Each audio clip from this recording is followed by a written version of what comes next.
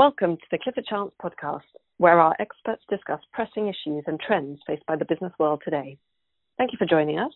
Today we're going to be discussing two public consultations that the European Commission launched at the start of June and which could have a profound impact on the tech sector, but also more broadly. The two consultations are being run by different parts of the European Commission, and there are clear overlaps between the two in terms of some of the issues that they're seeking to address. Both consultations are open until September, so if you think you'd like to participate in this process, now is the time to do it. And of course, our team is here to advise you should you want any help. I'll now introduce my colleagues who are going to talk us through these proposals and tell us what to watch out for. So first of all, we've got Michel Petite, who's of counsel in our Paris office. And prior to joining us, he had a long and distinguished career in the European Commission, including running the legal service. Katrin Schallenberg is a partner in our antitrust practice in Paris. Katrin will tell us what the proposals mean for sectors beyond tech. Ashwin van Rooijen is counsel in our Brussels antitrust practice and advises clients in the tech sector on competition and regulatory matters. And finally, Stavroula Vryna is an associate in our antitrust practice in London, and Stavroula will give us some insights into the UK competition regime, which appears to be the inspiration for the Commission's proposals on new competition powers. My name is Gail Orton, and I'm head of EU Public Policy here at Clifford Chance. We have quite a lot to cover, so without further ado, let's get going. Ashwin, perhaps I can start with you. Could you give us an overview of the two proposals the Commission is considering? Sure. So we have, as you said, we have two legislative proposals that are still very preliminary, and the European Commission is very interested in people's views on both proposals. Quite possible that only one of those proposals will make it. It's also possible that both of them will make it, and I guess we can't exclude the possibility that neither of them will make it. But irrespective of whether your view is that one or both or neither should make it, it probably makes sense to make those views known through the consultation. I think that's a very good process to make views known and to help shape the legislative process. The two proposals are, on the one hand, the Digital Services Act, or a telecommunications style regulation. I'll come back to what that means. And on the other side, we have the new competition tool, which is an investigation-based mechanism for the European Commission to investigate a market and impose remedies where there are structural market failures. And those sound perhaps a bit abstract. I think the easiest way to distinguish between the two proposals perhaps is to say that the first, the telecommunication style regulation, is an instrument where obligations would be imposed on market players and likely mostly digital platforms up front, where to some extent at least it would be clear from the legislation in advance what obligations apply. Whereas the second, the new competition tool, it would not be clear what obligations will be imposed on players in a particular market, but rather the European Commission would first investigate potential market failures and impose remedies tailored to the problems it has identified after that investigation.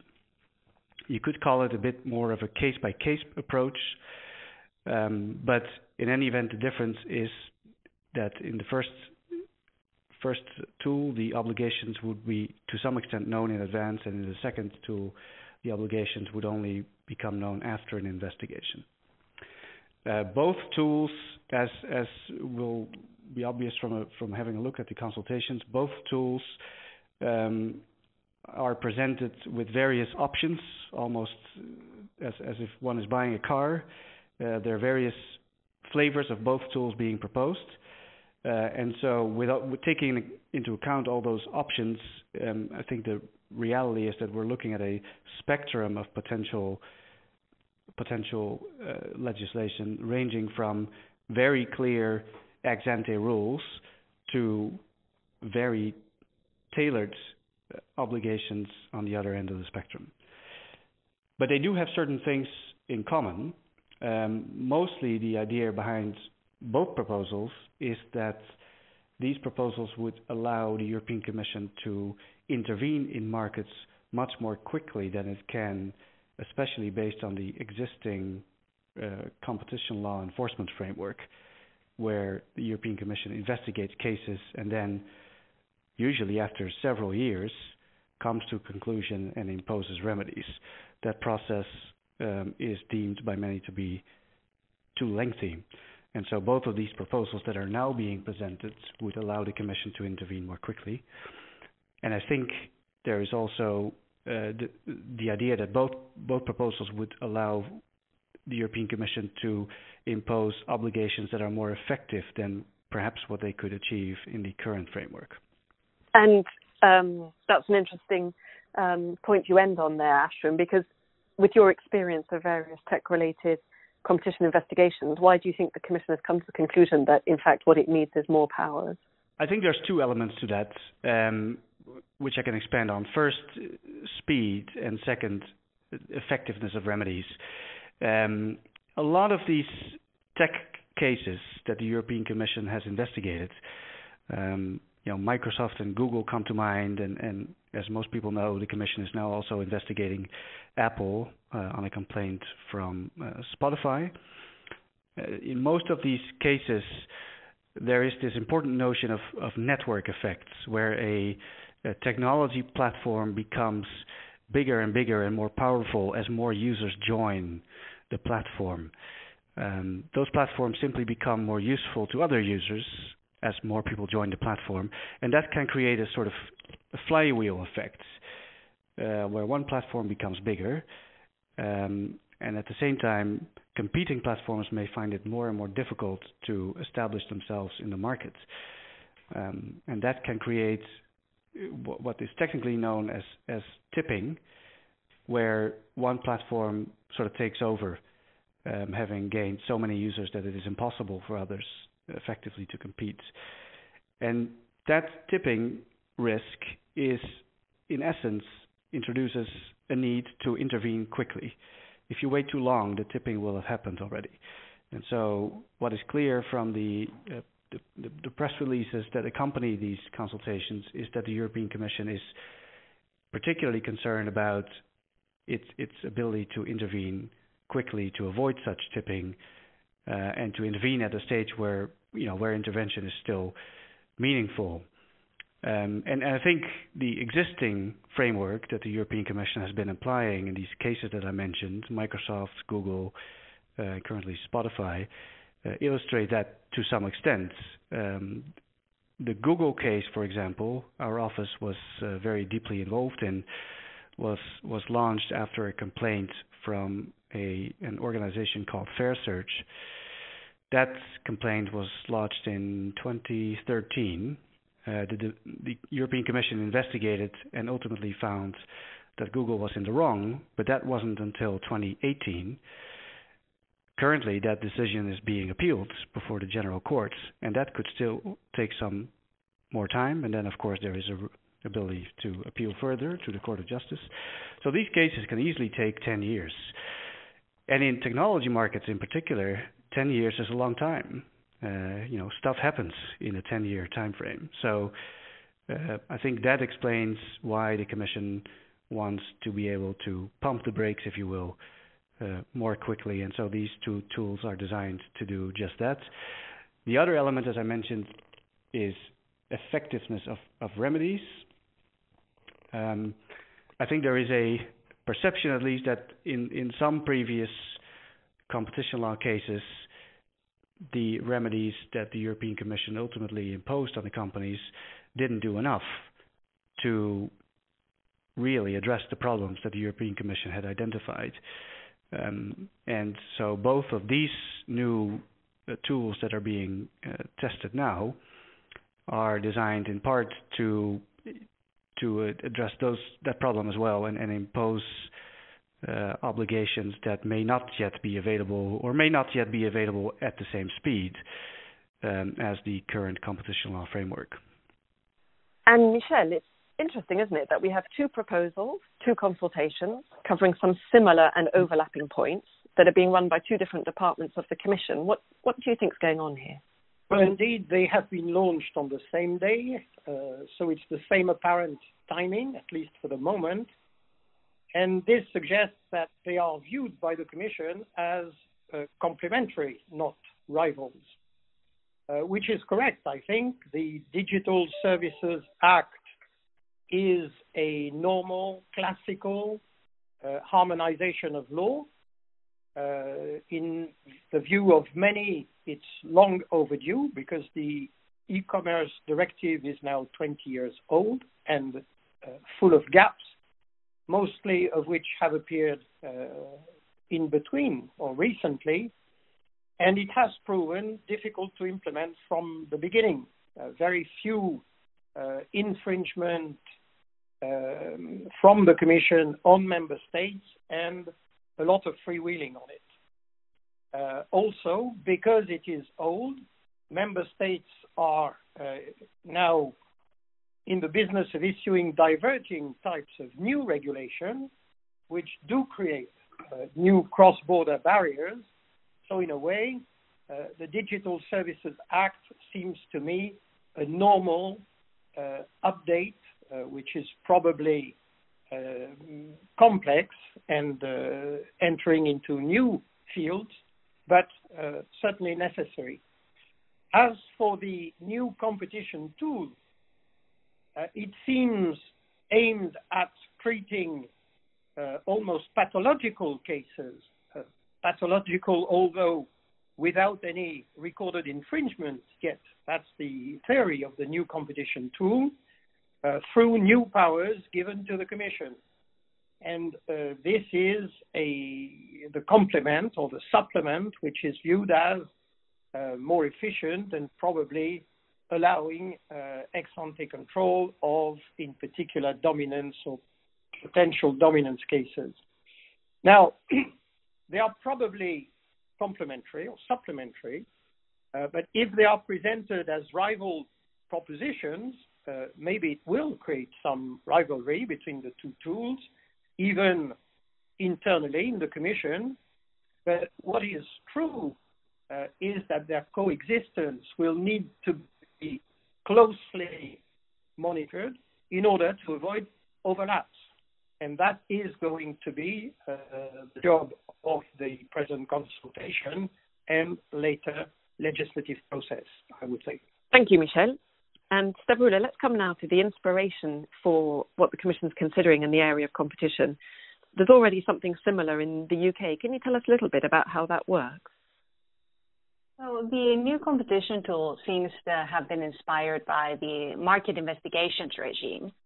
The market investigations regime was introduced in the UK in the early 2000s, and it's a relatively unique regime. Only a few EU member states, as I understand it, have something similar. So at a very high level, in the UK, a market can be referred to the competition regulator for an in-depth market investigation when there's reasonable grounds for suspecting that a feature of the market restricts competition in the UK. So this is a more holistic tool. It does not look at violations of competition law, but rather it seeks to kind of engineer well-functioning competition. The market investigations tool is horizontal. It applies to all sectors of the economy, and it does not require a finding of dominance.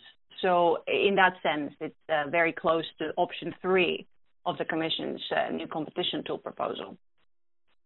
One of the key characteristics of a UK market investigation is that at the end of it, the CMA can impose legally binding remedies, including both structural and behavioral remedies. And interestingly, in fact, the CMA has not shied away from imposing structural remedies where it felt that this was necessary and proportionate. For example, we have the BAA market investigation, which resulted in the divestment of several UK airports to address competition concerns. To impose those remedies, the CMA asked the question whether, on a balance of probabilities, certain features of a market will lead to an adverse effect on competition. So we still have an effect-based test there. Finally, and in the context of the Commission's focus on digital markets, which seems to be at the heart of the new competition tool, it's worth noting that the UK market investigations regime has not particularly been used in digital markets and against platforms. In fact, in July 2020, the CMA refused to open a market investigation into the digital advertising sector because it felt that it was reassured by the commitment of the British government to take legislative initiatives in the digital economy. In addition, market investigations have been used much less in the last 5 years than previously. And in fact, the CMA's chairman had expressed concerns that the system is insufficiently flexible, in particular to deal with digital markets. And also, it's also worth noting that it's not a regime that has been used in particular to target tipping markets, which seems to also motivate the Commission's new competition tool proposal. It has focused on, as Michel said, on kind of pathological cases of long-established markets that have failed to respond to other types of intervention, for example, retail banking or energy. Stavroula, is that easy enough to replicate, do you think, at the EU level? What are your thoughts on that? Well, the UK regime has been in place for a long time, and it has been tested. So there are important lessons that the Commission can draw from it in designing the new competition tool, without, of course, advocating for an uncritical transposition of it in the EU. For example, one of the key stated aims of the new competition tool that can be informed by the market investigation regime in the UK is the swiftness of intervention in digital markets. One of the concerns that the European Commission has expressed is that sometimes competition enforcement under the traditional competition tools tends to come too late in digital markets. The UK regime is designed to speed up intervention by imposing statutory time limits for the completion of the key parts of market investigations, including issuing a final report on the market investigation itself, but even more critically, the implementation of the remedies. However, it's important to emphasize that even in the UK, those time limits have been criticized as still not being adequately swift for the digital economy. So one thing for the Commission to consider, and potentially also for our clients to consider when responding to this consultation, is measures to speed up intervention through the new competition tool, and whether statutory time limits are appropriate, and potentially what we can combine those statutory time limits with to make sure that they're fit for the digital economy. One idea would be, for example, a greater role for interim measures. At the same time, there are differences between the EU legal order and the UK legal order that our clients need to be aware of when responding to this consultation. For example, in the UK, the Competition Appeal Tribunal, which is the instrument that exercises the judicial review against those market investigations, has tended in the past to be a lot more interventionist compared to the intervention that the EU courts have exercised against the Commission's decisions. So in practice, this could potentially pose kind of a much greater risk for clients than the UK market investigations regime does. And Michel, what do you make of that? Is there anything to be learned from the UK system, or how do you think this will be transposed at an EU level? Well, I think that independently from the UK experience, it must be said that the risk for the new competition tool is the risk of very high discretionary powers given to the Commission. In a way, it already exists for opening inquiries under the normal competition system, but there, without any infringement, you are really talking about powers to the Commission which could be used in a very discretionary way. It is true that the General Court in practice does hold the Commission to account, but often it does so very late. And to a large extent, my impression is that indeed part of the answer to these sort of potential discretionary powers is going to be to reduce delays for judgment for the General Court, and probably also to make sure that there are very recognizable criteria around the new tool, thresholds for using it, boundaries with Article 102, etc. All these criteria will be essential to allow the General Court to be able to act quickly and substantially on the European Commission intervention under the new Act. So I think it is workable, but it certainly needs, in particular, to narrow down the criteria for the use of the tool in a very objective manner so that it can be used safely. Thanks, Michel. That's great insights there. Katrin, we've seen a lot of press coverage of these new powers that refer to Executive Vice President Vestager's eagerness to tackle dominance by US tech companies. We heard from Stavroula that the UK instrument is a horizontal one. What would be the implications in the European Union for other sectors beyond tech? Yes, Gail. It's certainly where the idea came from to tackle tech companies, and to a large extent they are US tech companies. But once adopted, the risk is certainly that it will apply to other sectors. I cannot see how such a tool could be in any way limited to a certain sector. Even when we talk about the tech sector or the digital sector nowadays, that's not clear what that means. And other sectors should be alert to that tool. And I can see a lot of our clients from non-tech sectors watching this space carefully, as they should be, because I do think this will ultimately be a much broader debate. Sure. So which other sectors do you think should be paying particular attention? Are there any that have that are in the sights of the Commission, do you think? Well, if you currently look at what the Commission is doing, there's certainly trends that we can see, which are from the pharmaceutical sector, agriculture, but I don't think it is in any way limited, because what is today under scrutiny doesn't mean that other sectors won't get under scrutiny in a year, 2 years, or 5 years from now, and there will be no time limit to the tool. So I think all sectors should be interested and should have a say, because it will not be in any way limited, as I say. Yeah, and we've seen that, haven't we, in the range of responses to the first phase of the consultation. Yes, absolutely. With many different sectors taking part. Now, Michel, an important point for our listeners to remember is that these new powers aren't granted overnight, and legislation isn't adopted overnight. So this is very much the start of a process. Do you want to talk us through a little bit about that process and how all of this would come into play? Yes.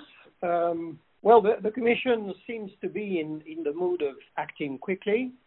I understand the proposals are scheduled for the end of this year, 2020.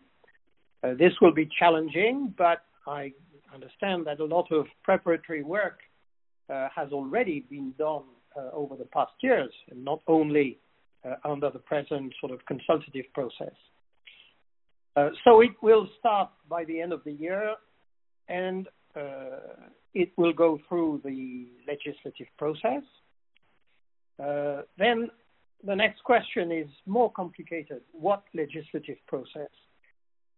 Both proposals are tabled around Article 114 of the treaty, which is the article on the internal market.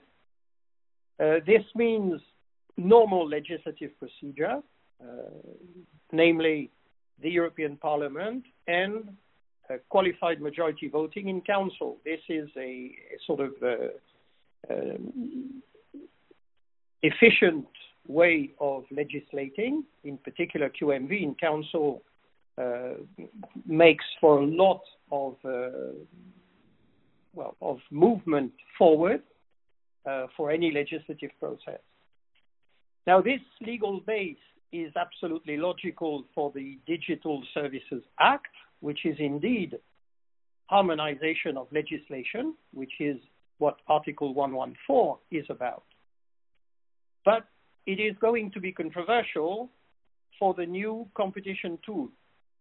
And as we've seen in many occasions before, including in particular on the merger regulation itself, many member states and probably the legal service of the Council will argue that a new tool is precisely not harmonization, and that the right legal base for it is the so-called flexibility clause, which allows the Union to act where it proves necessary within its policies, and for which the treaty has not provided the necessary powers.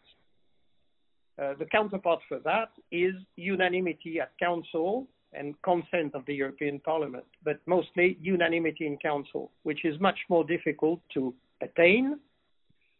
And as a result of this sort of controversy which we can expect on the new competition tool, I think an important issue is going to be whether the two proposals are linked and conducted in a sort of simultaneous way, because if that is the case, then the risk is that due to the probable controversy over unanimity on the competition tool, both proposals could be, if they are linked or completely linked, in a way dependent on a unanimity in the Council.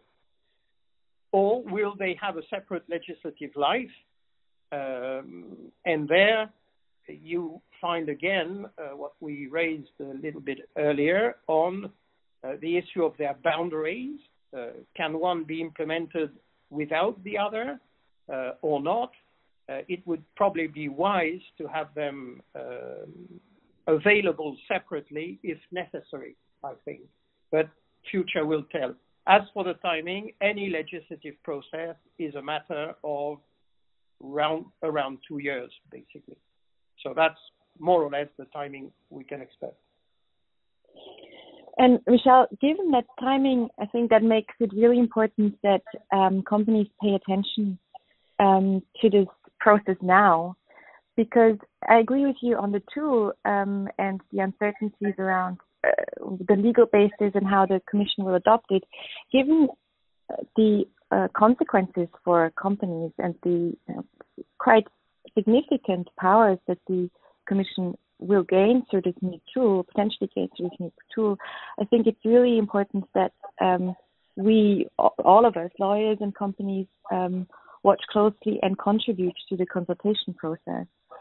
Because, you know, Michel, what you said about judicial review is true, and maybe there will be that mechanism, but nevertheless, we all know that once you get drawn into an investigation by the Commission like this will mean a very time-consuming and long process.